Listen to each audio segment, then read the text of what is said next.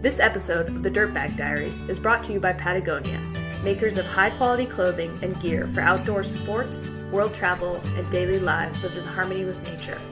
Visit them on the web at patagonia.com.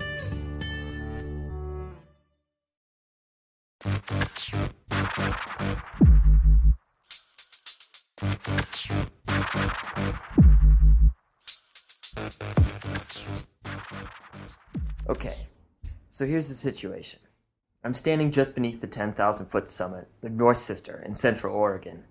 I've just successfully summited, but I'm definitely not happy. I'm standing on the left side of an ice gully, the width of a school hallway. I need to get to the other side. And typically that wouldn't be a big deal. You'd be wearing crampons, you'd have an ice axe in your hands, and you would take a few careful steps across the ice, look over your shoulder, and think, wow, I wouldn't want to fall there. But there's a problem. My crampons and ice axe are on the other side of the gully, right where I left them strapped to my backpack when I climbed the final 100 feet of rock to the summit. They're no more than 10 or 15 feet away. In the last 10 minutes, I've managed to stack bad ideas on top of half-assed logic held together by laziness and haste. I've just hosed myself in the biggest way.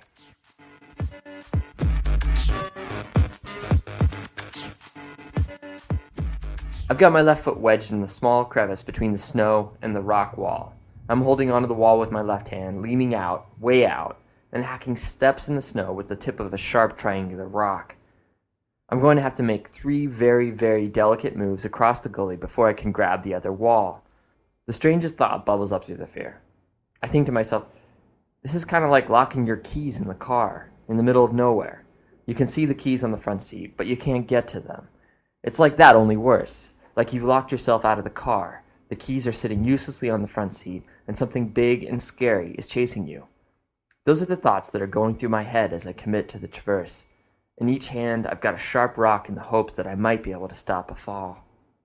I breathe deep, lift my foot, and instantaneously feel the other skate from beneath me. The rocks scrape like nails across a chalkboard. I can feel them burrow into the flesh of my palms. For a moment, it feels like I might stop the fall, that I'm stronger than gravity, and then the rocks fly from my hands and I'm sliding. The walls blur, my fingers claw at the ice and rock, and then I'm airborne. In the time it takes a synapse to fire, I take it all in. The long tongue of ice, the cliff, the yawning crevasses on the glacier 2,000 feet below, the evergreen hills of western Oregon. And somewhere beyond that, my home in the flatlands, my wife typing away at a keyboard at the kitchen table. I realize that I'm about to answer the question we've all asked ourselves. What is it like to die?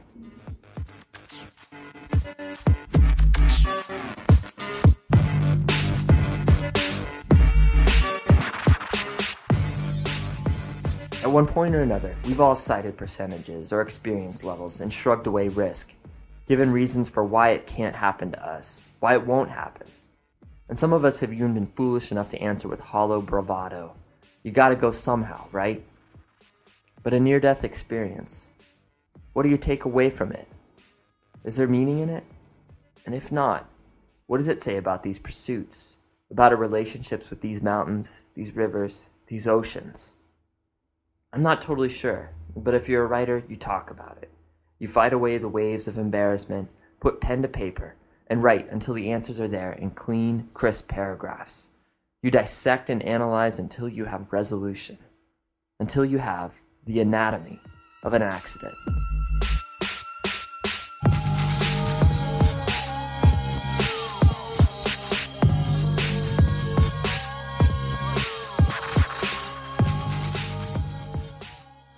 Where are you calling from? Are you calling from heaven?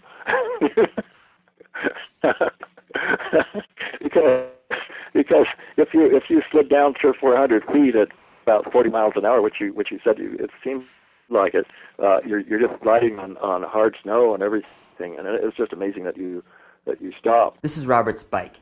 He's the climbing world's equivalent of a crime scene investigator. He talks with search and rescue teams, interviews climbers lying in hospital beds. Calling him feels a little like turning yourself into the cops for a crime you got away with. The 80-year-old retired insurance fraud investigator writes about a dozen articles a year for the popular annual roundup, Accidents in North American Mountaineering. He also runs a website called traditionalmountaineering.org dedicated to safety and wilderness travel.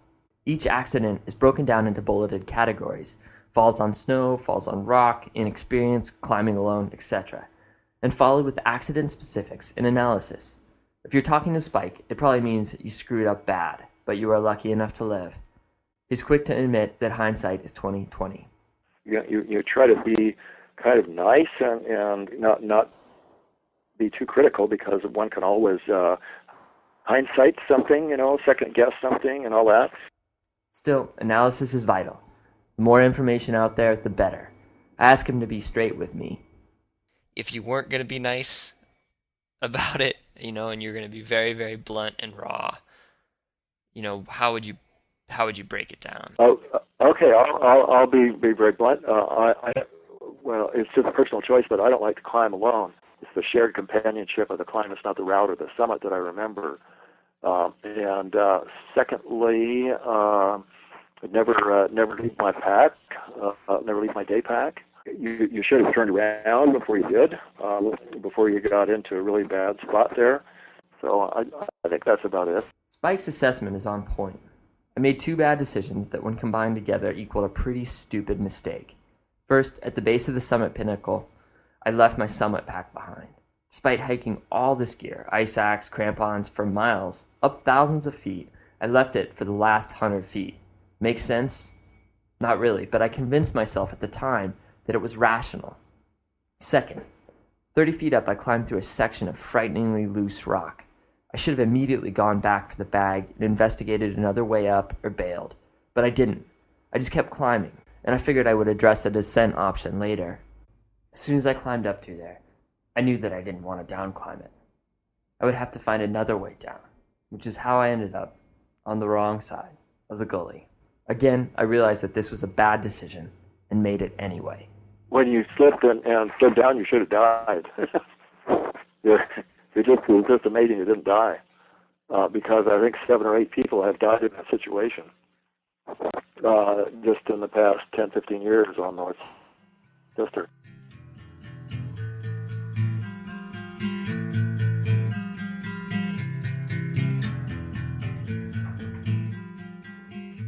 I've just gone off a 10-foot cliff. Somehow in the air I twist. Instinctually I focus on my landing and try to stick it. But when I hit, the snow is still hard. I haven't broken anything yet, but I'm gathering speed down the widening chute. I spread my arms behind me, grinding my elbows, digging my fingertips into the hard snow. I don't feel pain, but I can feel the fingernails peeling back. I keep looking down ahead. I'm coming up on a bend in the chute. If I can't make a turn, I will smack the bordering wall. I try to reach out for an exposed bit of rock. I grab it, and for a millisecond, I think I'm done following until a rock breaks loose and begins sliding next to me.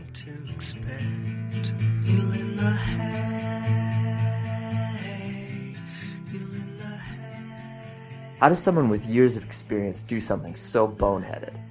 The technical explanation is simple. It's neat and clean, but totally incomplete. I'd love to chalk this one up to being in the wrong place at the wrong time, but that's a convenient out. Strip away all the technical analysis, and there are deeper, more unsettling, more embarrassing factors in my fall. He's wearing your clothes, head down to toes, a reaction to you. You say you know what he did. 1. Haste. There is a prevailing opinion in our community that fast is better, and in many cases, speed does equal safety. The goal was ambitious. I wanted to climb and ski North and Middle Sister in a day, 2 10,000-foot peaks deep in the Oregon wilderness, car to car, in a push. In mid-May, I hiked 4 miles in the dawn hours before I even put the skis on. It was warming quickly. The North Sister requires technical climbing above bad terrain. I wanted to summit before the snow softened and became prone to small wet avalanches. But there is a right speed and a wrong speed. It cannot be measured in miles per hour or elevation gained. It probably differs for everyone, but for me, it can be distilled down to a sense. When I start moving too fast, I stop noticing the details, the hissing rasp of climbing skins over frozen snow, the tiny wayward insects and spiders blown by the wind onto glaciers. It's often these small details that slow us down, that make us pause and digest the path in front of us. That morning, I wasn't seeing any of it. I was focused on objective hazards, getting back to the car, on the time, on work, everything my mind shouldn't have been focusing on, I was thinking about. I was pushing forward in blind haste. I was concerned more with the goal rather than the process. Wherever I want, so leave me alone. You ought to be proud that I'm getting good marks. Feeling the hay. 2. I was alone. The topic of climbing solo always stokes campfire debates. I'm not going to weigh in with a sweeping pronouncement, mostly because I believe that it's a decision that each of us will make. Each of us will consider the rewards and the costs and reach our own conclusions. I can say this: climbing alone is a manic pursuit. It isn't about finding the middle ground. My darkest moments have come when I found myself unable to turn to a partner for a quick laugh or smile, unable to share the strain or fear. But for each of those crippling moments, there have been 2 instances when the borders of my mind expanded, where I felt myself dissolve and become part of the vast, startling world of wind, snow, and rock. Sometimes it's easier to muster concern, easier to be afraid when another life is involved. Alone, it can be hard to sense the invisible strand that tethers us to our lives back in the flatlands. The consequences of decisions are harder to see. In truth, if I had been with a friend, there's no way I would have let them drop the pack. I couldn't have bared to watch my wife or my best friend make those mistakes. This morning, I desperately needed a partner.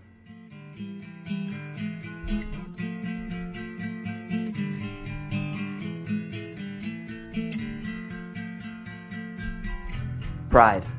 It's the worst sin of all. For me, it's the hardest mistake to admit. My missteps could be described as comfort-level mistakes. I had grown so at home amongst these cold, high, and uncaring places that I no longer possessed the instinctual fear that keeps most climbers safe. But that's a cop-out, a polite way of saying that I lacked humility, and that needs to be said. Subconsciously, I had come to believe that years of experience had insulated me, that my skills somehow made me immune to the hazards that others are subject to.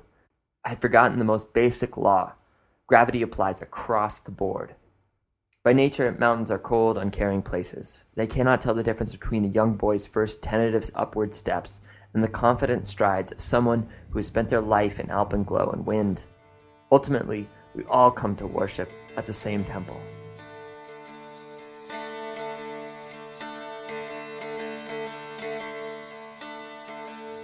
All in all, I fell around 250 feet, and over a small cliff, over small rock bands.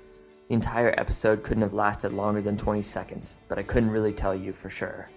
And I'm not really sure how I stopped myself either. I remember reaching out and grabbing the edge of the gully, my shoulder strained, and then I was still. Loose rocks slid past me, chattered over a cliff top 20 feet beneath me. I heard them whistle like bottle rockets as they accelerated into the air and landed on the glacier 1,000 feet below. I pulled myself to a small flat ledge and began shaking uncontrollably. First my hands, and then my knees. It took me a few moments to notice the blood trickling like snow melt down my jacket sleeve. Frantically, I ripped open the jacket. Nothing. Ran my hand across my right hip, which I had smacked hard along the way, until I realized that it was my hands that were bleeding. They looked as if they'd been run over by studded tires. I sat in the warm morning light. The sun wrapped its way around the mountain. With my pack still high above me, I had to wait for the snow to soften in order to make the long, terrifying climb back to the pack. I sat there for some time. I like to say that I cherished the warmth on my face, that the sun never felt so good, or that I took the time to take in all the details, to revel in the green lichen clinging to the volcanic stone, or the tiny snow-white spider that crawled across my pant leg, or even that I thought of my wife's soft brown hands fluttering across the keyboard at the kitchen table, and broke down and sobbed until I could no longer cry. But I didn't. I just sat there.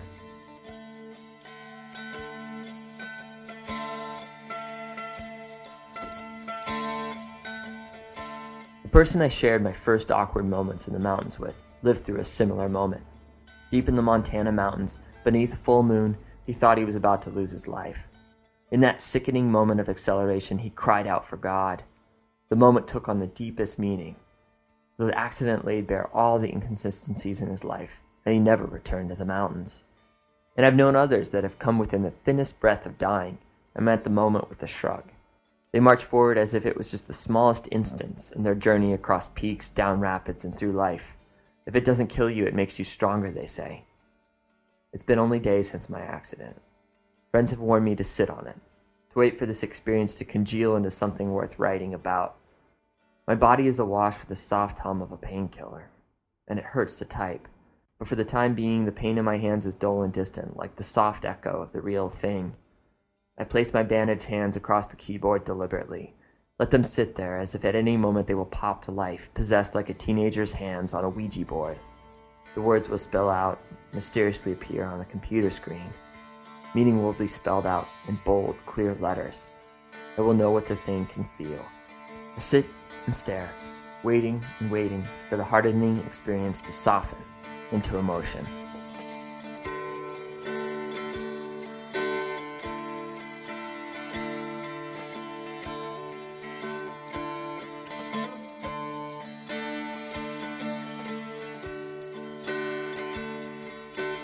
As always, thanks to the good people of Patagonia and their support of independent voices. If you haven't yet, check out their blog at www.thequeenestline.com. Additional support provided by Basecamp Capital, thoughtful guided investment in the outdoors. For more information, visit www.basecampcapital.com. Music this week from Birdie Nom Nom and Elliott Smith.